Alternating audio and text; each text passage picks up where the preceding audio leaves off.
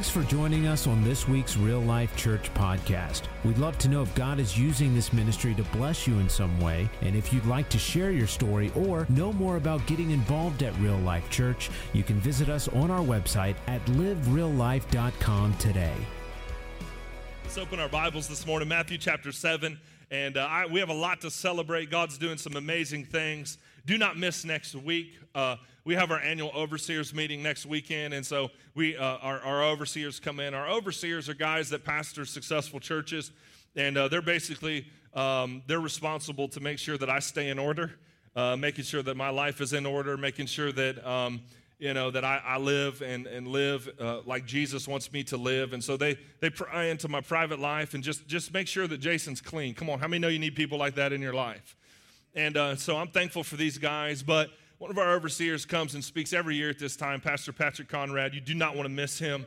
He's phenomenal. He pastors a church in Mississippi. He's in Olive Branch, and he's also in South Haven. He's also in Hernando, and he also runs a Dream Center. And so he's making a big impact. Do not miss. He's funny. All right, come ready next week to be engaged. If you have a friend, bring your friend. He's going to talk and definitely give a word from God. And praise the Lord. I'm excited that he's coming. And praise God for a weekend break. Amen. Amen. That's just be real. Some of you are like, well, you breaking. Okay, let's keep moving. All right, Matthew chapter 7. Verse number 24 says this. It says, anyone who listens to my teaching and follows it, before you do anything, share the feed. Come on, share the feed. I got people telling me what to do up here, so I'm just like, listen, make sure you share the feed, everybody. Please share the feed with your friends, okay? Let's get to God's word. Anyone who listens to my teaching and follows it is wise, like a person who builds a house on solid rock. Though the rain comes in torrents and the flood waters rise and the winds beat against that house, it won't collapse because it's built on a bedrock. But anyone who hears my teaching and doesn't obey it is foolish. Look at your neighbor and say, you might be a fool. Look at your other neighbor, which was your second choice, and tell him you might be a fool. Somebody said you are a fool. Amen. Like a person who builds a house on the sand. Person that is foolish builds its house on the sand. When the rains and floods come and the winds beat against that house, it will collapse with a mighty crash. I want you to understand something this morning as I'm going to wrap up our series called Unshakeable. And I want to talk to you from the thought of building an unshakable life. Because I think you can. I think if you build your house correctly, I'm not saying you're not shaked. Come on, man, a whole lot of shaking going on. There might be some shaking going on, but it doesn't mean that it has to collapse. You might feel the tremors of life. You might feel the outer quake or whatever, but I want you to understand something, that today you can build a life and build a life that is unshakable when you build it upon Jesus. He tells us in Matthew chapter 7 that if you build your house upon the rock, when the winds come and the rains come, that it will reveal something. And I want you to know something. A lot of our foundations have been exposed during this pandemic that we've been in. A lot of our foundations, the cracks that are in our foundations have been exposed, because that's what adversity does. Adversity exposes the level of your foundation. It exposes and tests the thing that you built your house upon. Some of you build it on money. Some of you build it on just friendship. Some of you build it on a career. Some of you are building your house on a sinking sand. And I'll tell you what, right now, it might seem good now, but when there comes a storm that's gonna try to blow you over, if you haven't built your house correctly, then it's gonna fall. Now, I don't mean to be doom and gloom guy this morning, but I will tell you, on the other side of it, there's a way by which you can build your house. And it can be in the middle of adversity and it can stand. So let me give you what I will call an equation. Here's an equation for you. Information plus application equals transformation. Information plus application equals transformation. And this is what I'll call as an equation out of the book of Matthew. Matthew 7, this is what he's talking about. What you have to understand about this passage is that this is the kind of the climax of the Sermon on the Mount. He's been speaking, he's been teaching for a long time. And these guys are wore out. But Matthew chapter 7, he kind of brings it all together and says, everything I've said, you must do if you're going to build your house upon the rock. So what we have to understand is information plus application equal transformation. You cannot experience transformation in your marriage apart from information plus application. See, here's what we want to do. Let me give you the other equation, then we'll tie this together. But information minus application equals devastation. Matthew chapter 7, this is what he's trying to get across to us, is information minus application equals devastation. I know a lot of people that know a lot of things. I know a lot of people that have a lot of knowledge, even biblical knowledge. I know a lot of people that are stewards and have knowledge of God's word. But knowledge minus application equals devastation. I can pinpoint when you stop doing God's word is when devastation begins to happen in your home. What about financial devastation or financial lack or financial tightness per se? Information plus application equals transformation. So you not only know God wants you to tithe, but then you tithe. Come on, somebody. That's what information plus application equals. It equals transformation. But if you withhold, information minus application equals devastation. Here's why I believe that we don't live with an information plus application. I'm saying it 100 times. I need you to get it. Information plus application equals transformation. But I believe the reason we don't do, but we want to know, is because we want a shortcut in life. We want to know, we want to be in the know, we want to have certain kinds of knowledge, but we don't want to apply those things in order to see transformation. And then what we do is we complain about devastation. Oh, God, you don't like me. God, you're mad at me. No, you're just not a doer of God's word. We blame everything on God because we're not living in obedience. Come on, somebody, hear me this morning, that you can't blame it on God if you're not doing what the scripture says. Because he said he would honor his word. He wouldn't honor your situation. He wouldn't honor your opinion. He wouldn't honor your mindset. What he would honor is his word. So if you're building it upon natural intellect, guess what? That eventually is going to fall away. You won't live with a place of legacy. You won't pass things on to the next generation. What you'll pass on, you might pass stuff on. You can pass some stuff on all day long. But the next generation don't need stuff. The next generation needs to see a group of people that know how to obey God and not just have to see, because what knowledge does, I really believe that knowledge, because the Pharisees were knowledgeable. They understood the law, but they were mean as snakes. Jesus always confronted those with a lot of information. The Pharisees had a lot of information. They knew the law. They had a knowledge. Knowledge puffs up without application. If you don't do what you know, listen to me, you're ignorant. That's right. That's good. I must be talking to somebody online today or somebody back here behind the curtain. Anybody back there? Quit lying. I know you're back there. Information minus application equals devastation. The only way you can build a solid house in the midst of a country, which go vote on Tuesday if you haven't voted yet. Come on, somebody. Come on, man. The only way you can build an unshakable life in the culture that you're living in is if you build it not only on information, but you build it upon application, which will bring transformation. John 13, verse 17 says this, you know these things and God will bless you, listen, if you do them. He doesn't say he has to bless you apart from your application. See, I understand we have sovereignty doctrine that says God's just going to do whatever he wants to do. Well, we'll blow that up, all right, at the beginning of Genesis. It's not just God's going to do whatever he wants to do. He needs you as a partner in the kingdom to carry out his principles in the earth. He would not have needed to create Adam had he just been doing God will do whatever God will do. No, he needed a partner in the earth that he could put into him knowledge, revelation, power, but then he needed a person that would do what he's asking them to do. Come on, somebody. Now listen, everyone's building your house. Everyone's building a life. Everyone's pursuing after something. There's a pursuit. Everyone is building, number one, is building a house. Number two, everyone is building on a foundation. And then third, everyone's foundation will be tested. Every one of us will have a testing in our foundation. It will come through adversity. Jesus tells us that we will face perilous times. Why are we surprised? We shouldn't be surprised. We should understand that our pursuit is not culture. Our pursuit is Jesus, because if you pursue culture, if you pursue the opinion of culture, if you pursue just the knowledge of culture and the things that are happening within our nation and our country, listen to me, you're building your life upon sinking sand.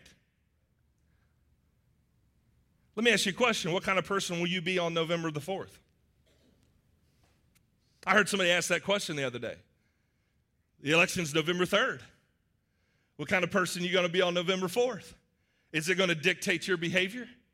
What if you don't get what you want? How are you going to respond? That ain't what the world needs right now. The world needs a church that will not just sing about reckless love, but deliver reckless love. And the only way you do that is if you build your house upon the rock of Jesus Christ. So here's how you build on Unshakable Life. Number one, build with the right blueprints. Build with the right blueprints. See, what are blueprints? It's a picture of what could be. It gives you boundaries. It shows you when you go to build a house or build a church. Okay, I'll build it. Amen. So we build a blueprint. We got a blueprint. And there's the blueprint. And it shows you the inner walls. It shows you where the plumbing goes. It shows you the roof line. It shows you all these different things that you need to build a house. Go out and try to build that without a blueprint. It's going to be a disaster. You need a blueprint.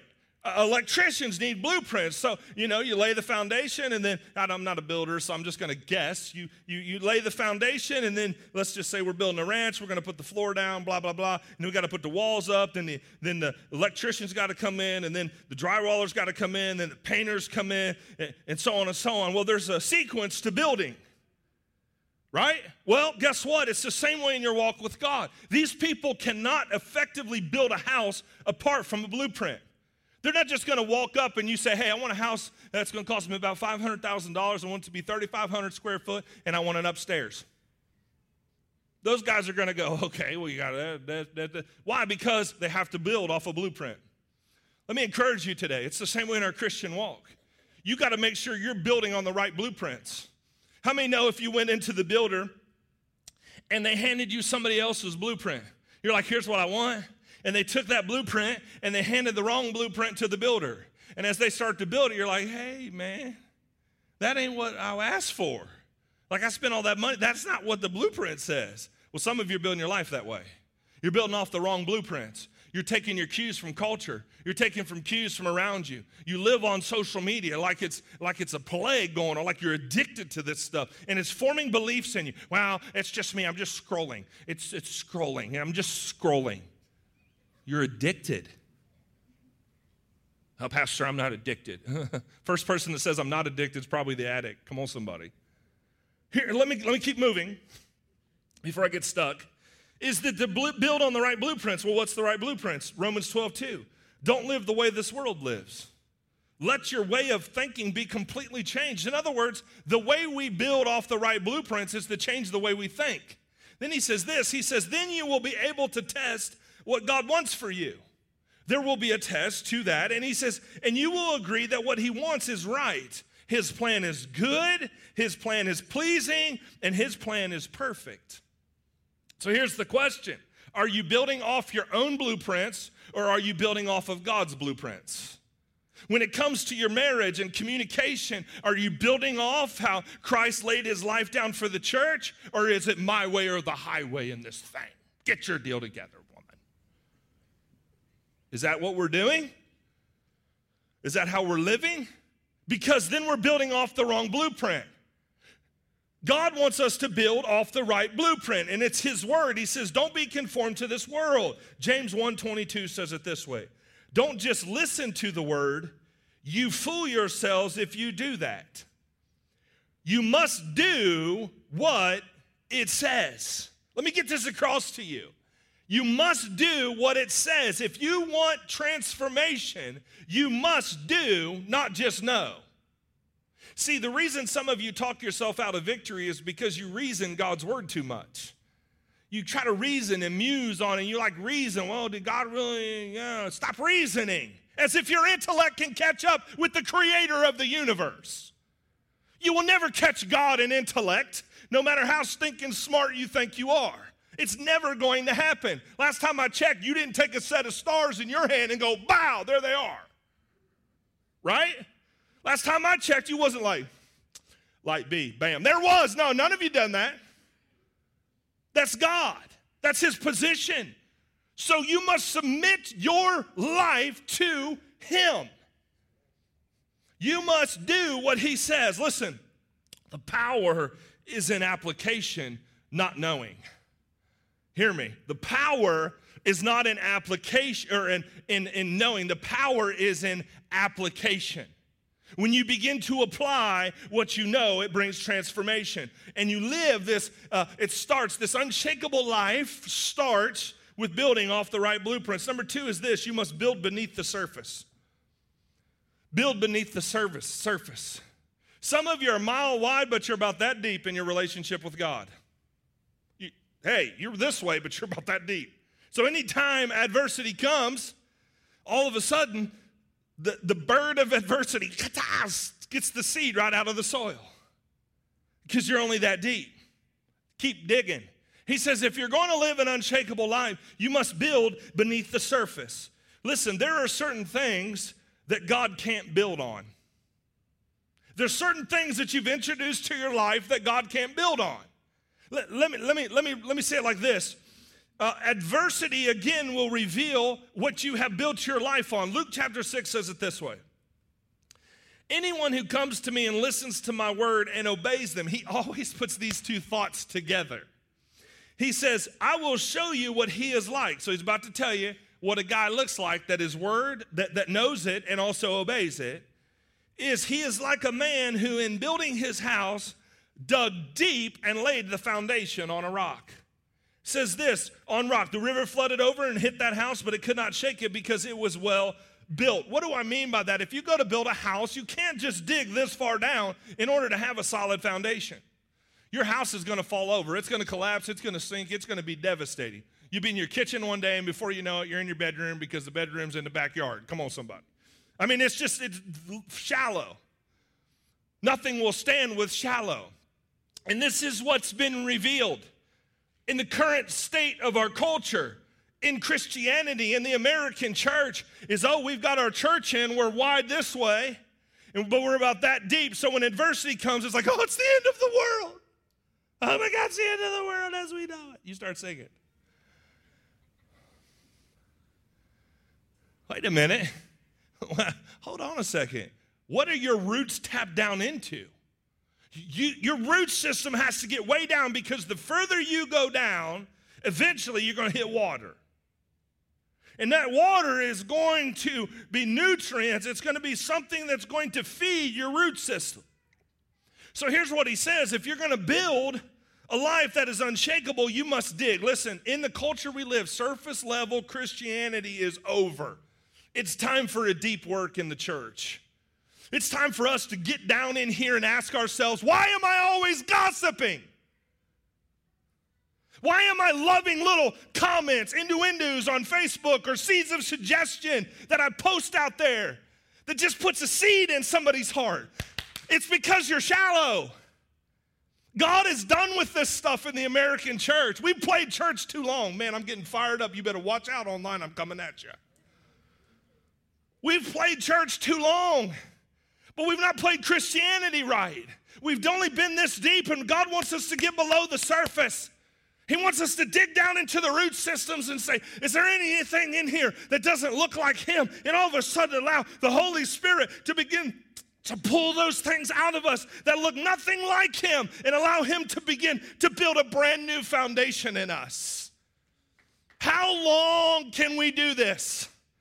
How long can we be intoxicated with culture? How long can we do this? I feel just a prophetic word this morning.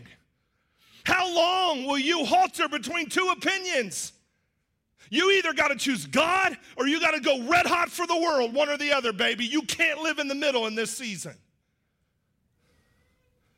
Well, that seems like that might require something of me.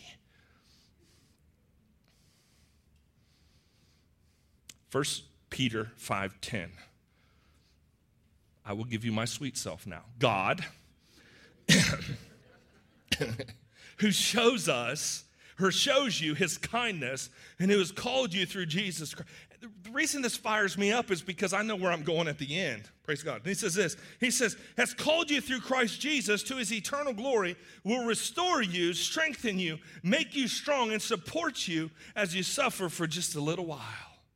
In other words, there's a stability that goes on. There's a strength that happens when we build below the surface. Number 3 is this. Build with the help of others. Isolation is a killer. It's a killer. Today's society, we're experiencing more suicides. We're experiencing more depression. We're experiencing more loneliness. We're experiencing more anxiety. Why? Because we got nervous and fearful, stuck ourselves in a room and isolated ourselves from the very group of people that can come around us and build us up and lift our hands and pray for us and help us walk through some stuff. And we've isolated ourselves to the point to where we're crippled. Listen, let me read you just a natural stat, and it's from UCLA. It's from the UCLA Loneliness Scale, and it says, according to recent large-scale survey from healthcare providers, most Americans suffer from strong feelings of loneliness and a lack of significance in their relationships. Nearly half say they sometimes or always feel alone or left out. 13% of Americans say that 0 people know them well. The survey, which charts social isolation using a common measure known as the UCLA, shows that loneliness is worse in each successive generation. So some of you that are over 60 are like, I ain't lonely. I got all kinds of friends. We go to McDonald's every Saturday and get our 65-cent coffee. Come on, somebody. But some of you that are 15 in this room are lonely as all get out right now. Why? Because each generation, it tears down the loneliness factor. Why is it when they're 15, they're experiencing that, but when you're 60, you're not experiencing that? Because every generation experiences more loneliness and isolation as they go. More screen time than ever. Parents, watch your kids on the screen. That screen time is raising them, and it gets them to the point where they're experiencing isolation and loneliness. And even as a small kid, when they turn 15, they experience isolation. Why? Because that's the way this thing works. Loneliness, listen to me, was the first human problem God identified. He said it this way: it is not good for man to be alone. He's not just talking in the context of marriage. He's talking in the thought pattern of relationships. You can't win in isolation. Well, this is me and God, and we're going to go out here and we're going to do it, and just me and Jesus. Me and Jesus are a majority. Well, then you don't read half your New Testament. Half your New Testament has you connected to somebody else. Half your New Testament tells you how you're supposed to live your life. If you're going to build an unshakable life, you need people, the right people in your life that's going to build you up and encourage you. Listen to what 1 Timothy 5:11 says. Therefore, encourage one another and build each other up. Hebrews 10:25. Let us not give up meeting together. Some are in the habit of doing this. Instead, let us encourage one another with words of hope. Let us do this even more as you see Christ's return approaching. We're living in the last days. We're living in a time of perilous times. We need each other more than ever. More than ever, we need each other. Number 4 is this, and I'll close with this. If you're going to build an unshakable life, build with the end in mind. Build with the end in mind. I'm not saying you know what the end looks like on everything, every detail between now and the end. What I am saying, though, is build with the end in mind. Here's what that means. To build with the end in mind means you get the why. You understand the why of life. It's not just how to do something. It's not just the what of something. It's the why. The why is the fuel by which you build. Live your life with the why, with the intent that you're building with the end in mind. Here's what that means. Why is the heart. Why becomes the fuel by which you build. So what does the end look like? Hebrews 12:2 says, let us keep our eyes fixed on Jesus. Why do we ignore that? Why is that not our first response? When adversity and pain and stuff hits us, why are we fixed on everything else? Because again, information minus application equals devastation. But if we would get this in this season we're living in, information plus application equals transformation.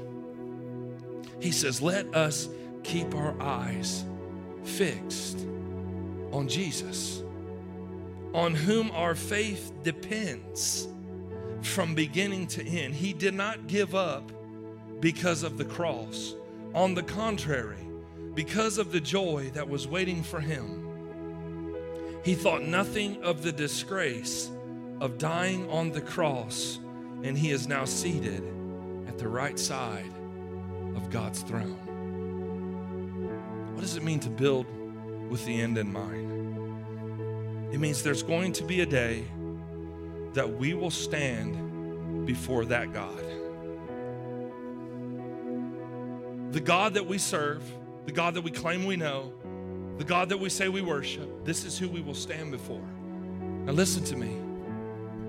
He went all the way for you. He died on the cross for you. It was the most disgraceful thing that a human could ever experience of what Jesus went through. And most of the time, what Jesus went through, most people couldn't endure. The Bible says that he was arrested at the night of Passover. That night he was arrested. Judas betrayed him, kissed him on the cheek. Watch the Judases in your life. Just because they kiss you doesn't mean they're for you. Praise God, that was for somebody. I just throw that in there. It's extra. But he leaves that and he goes, he's arrested, and the beatings begin. He's made fun of, he's mocked, his beard's poured out. He's put on a thing called he's put on the whipping post, cat of nine tails. It's a 65-pound whip that has 9 fingers, strands of rope intertwined with bone and glass and pottery. And it would be the largest man in the Roman centurion would be the one that would beat Jesus. They called upon him. He estimated to weigh 250 pounds, and he was an intoxicated man. He was the head of the Roman legionnaire, and he would come with this 65-pound whip called the cat of nine tails. And when Jesus put his hands down on that whipping post, that man, they say that he was demonically infused, that the beating of Jesus, because it was so ravened, just so filled with demonic behavior, took about 3 minutes to destroy his body. This man that was enraged took the cat of nine tails and he would wind it up, and it would be a fast motion, and then he would sling it down on the back of Jesus, and those 9 tails would grab onto the body of Christ and wrap around him. And theologians tell us that they would take that whip and they would turn it 180 degrees, so that pottery and that glass and that bone would enter into the skin and they would dip it in goat's blood. Before they did it, they would dip it in goat's blood so it would stick to the body. And then all of a sudden he would rip it, and flesh would just come off his body. It says Jesus received a beating unrecognizable, that you couldn't even recognize that he was a man. The Bible says that there was 39 stripes put upon his back. That was a raging lunatic filled with demonic rage that did that to an innocent Savior that sat on a whipping post and took it for us. It was after that he would walk with the crossbeam through a place called Via Dolorosa. The Via Dolorosa was right through the middle of the marketplace. For those of you that work in the marketplace, it is a ministry. God wants you to carry the cross right where you work. Jesus took the cross right through the marketplace. He stops at a place called Via Dolorosa. It's called the spilling of the bowels. It's where most people, after such an excruciating beating, they would die. But Jesus got to Via Dolorosa and he passed right through Via Dolorosa. Man comes and grabs the crossbeam as Jesus is dehydrated and wounded and ripped to shreds. crown of thorns put upon his head. The thorns in Israel are about that thick and about that long, 9 inches, that went into the brow. And they took it and they pushed it into the skull of Christ. And as they did that, he walks to this place called Golgotha, the place of the skull. That's why this is the battlefield. He goes to the place of the skull. They lay him upon the crossbeam, put him down. They put nails, not in his hands, they put them in his wrist right here, right on this side, right here. And they put him there, and they put his feet together and put the nail through that. So when they set him up, the nails he caught right here on his bone, on the end of his hands, and that's where he would hang. There he is, standing between heaven and earth for us.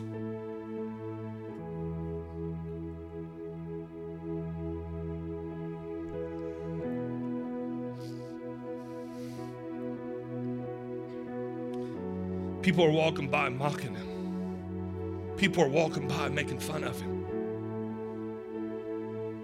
All of a sudden, there towards the end of this whole phenomenon of what was taking place, they took that vinegar. Jesus says, I'm thirsty. And they took a sponge that they used in the toilets of that day, where people would go to the bathroom and they would clean the inside of toilets out with this sponge. That's what they used on Jesus. They took it and they put it in vinegar, and then they put it in his mouth. It was humiliating what he went through. But that is what sin looks like. That's what sin does to people all across the world.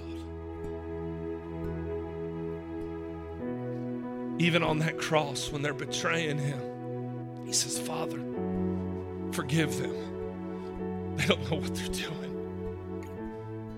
And we have trouble looking at people and forgiving them for the way they looked at us. He's standing there, hanging between heaven and earth. The Bible says all of a sudden, he says, Father, into your hands I commit my spirit. It is finished. He dies on that cross. What was the it that was finished? The plan and the purpose to redeem human beings back to himself.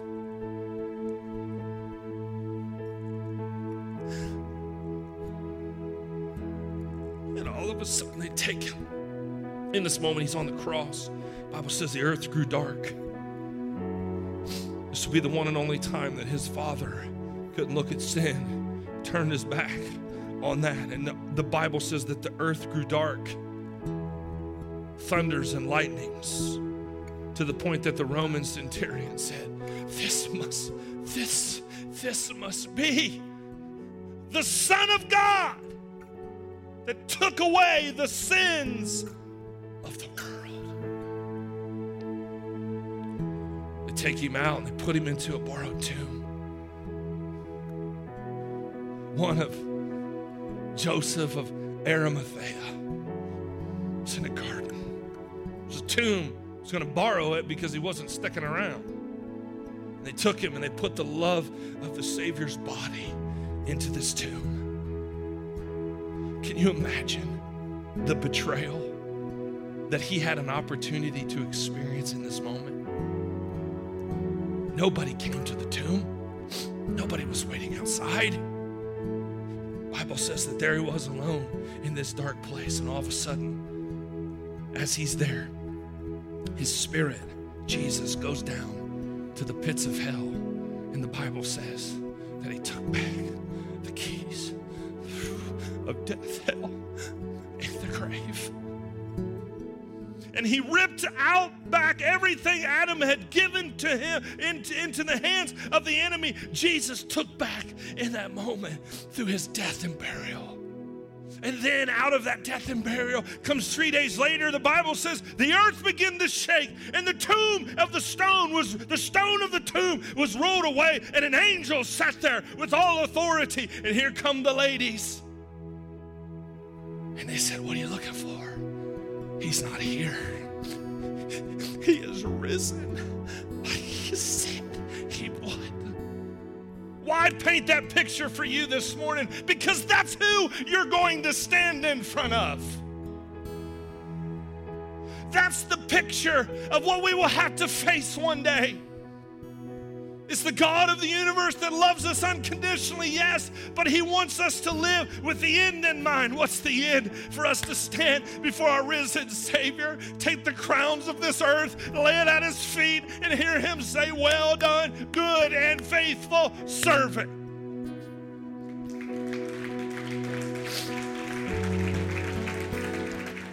So that's the why of life.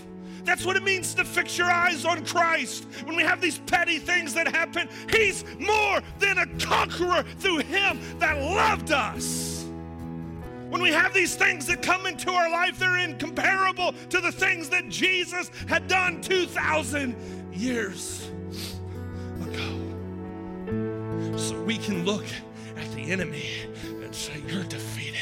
You have no place in my mind. You have no place in my marriage. You have no place in my money. You have no place in my community. You have no place in my co-worker's life. And all of a sudden, we can begin to declare out of the authority of God, greater is he that is in us than he that is in the world. He not only created the world, but he conquered the world. That's who you serve. So today, maybe you're in this room and you say, Pastor, I need to know that Jesus. I need to know that one that bled and died. And don't get into a religious funk right now at the altar call. We do this every week. This is what we do every week. Listen to me. When you entertain that spirit, you're entertaining a spirit from hell in this moment. Boy. Shouldn't have left me alone this week. Because I'll tell you right now, this is the deepest level of spiritual warfare you ever experience is when somebody's getting ready to say yes. Maybe you're watching online today and you heard everything that Jesus is going to do and has done for you. And today you want to say yes to Christ. Maybe in this room and you're like, I'm backslid. I'm away from God. I've not been living with the end in mind. My life is shaking all over the place and I don't know what I'm going to do. I can tell you what you're going to do. You're going to let your eyes keep fixed on Jesus. So if you're in this place today, this is going to be real transparent. If you've been living this unshakable life and you've walked away from God and you don't know God and you've lived this backslidden state of all your life, listen to me, you can live like the devil in front of everybody else, but man, you have trouble standing for God. You have trouble standing for what Jesus believes in you, and he has this unconditional love for you. And if that's you in this place today, and you say, Pastor, I need to know Jesus as the Lord and Savior of my life. I've walked away from God. I need to come back to him. Will you do me a favor? Will you stand where you're at? Just stand up. Just say, man, that's me. I need to come back. I need to come back to God. Amen. Praise the Lord. Anybody else? I need to come back to God. I need to make Jesus the Lord of my life. Yes, sir. Let me tell you, if you're watching online right there, do me a favor. If that's you, whether you're sitting on your couch, whether you're watching on whatever, wherever you are today, listen, if you're watching, do me a favor today. I want you to know Jesus loves you. I just painted the best picture I could of the reckless love of God. He doesn't hate you. He doesn't want to judge you. He loves you. And if you're watching, do me a favor. You say, Pastor, I need to know Jesus as the Lord and Savior of my life today. If that's you, would do me a favor. Will you raise your hand? Will you hit something there in the chat and say, that's me today? Put a hand up. Hit the raise the hand button. Whatever you got to do to communicate to us and let us know that you're saying yes to Christ today. Do it right there where you're at. Today is the day. We're going to live with the end in mind of seeing Jesus, our Savior, who bled and died for us. And when you see this, listen to me this morning. You're like, why are you making them stand? Isn't that awkward? No, it's okay. They need to know how much we love them. They're making a decision for eternity. For eternity. Thank you for having the guts to stand up and say yes.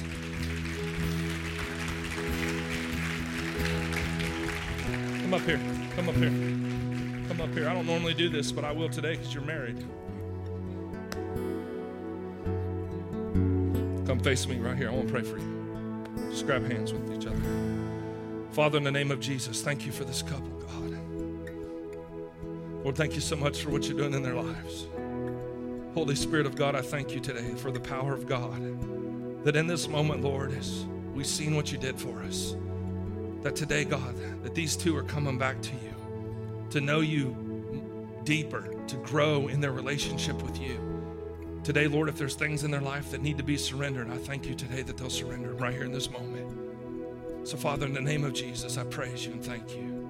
Will you guys pray with me? Just repeat right after me. Say, Heavenly Father, thank you for sending your son Jesus to die on the cross for me, to raise from the dead, for loving me.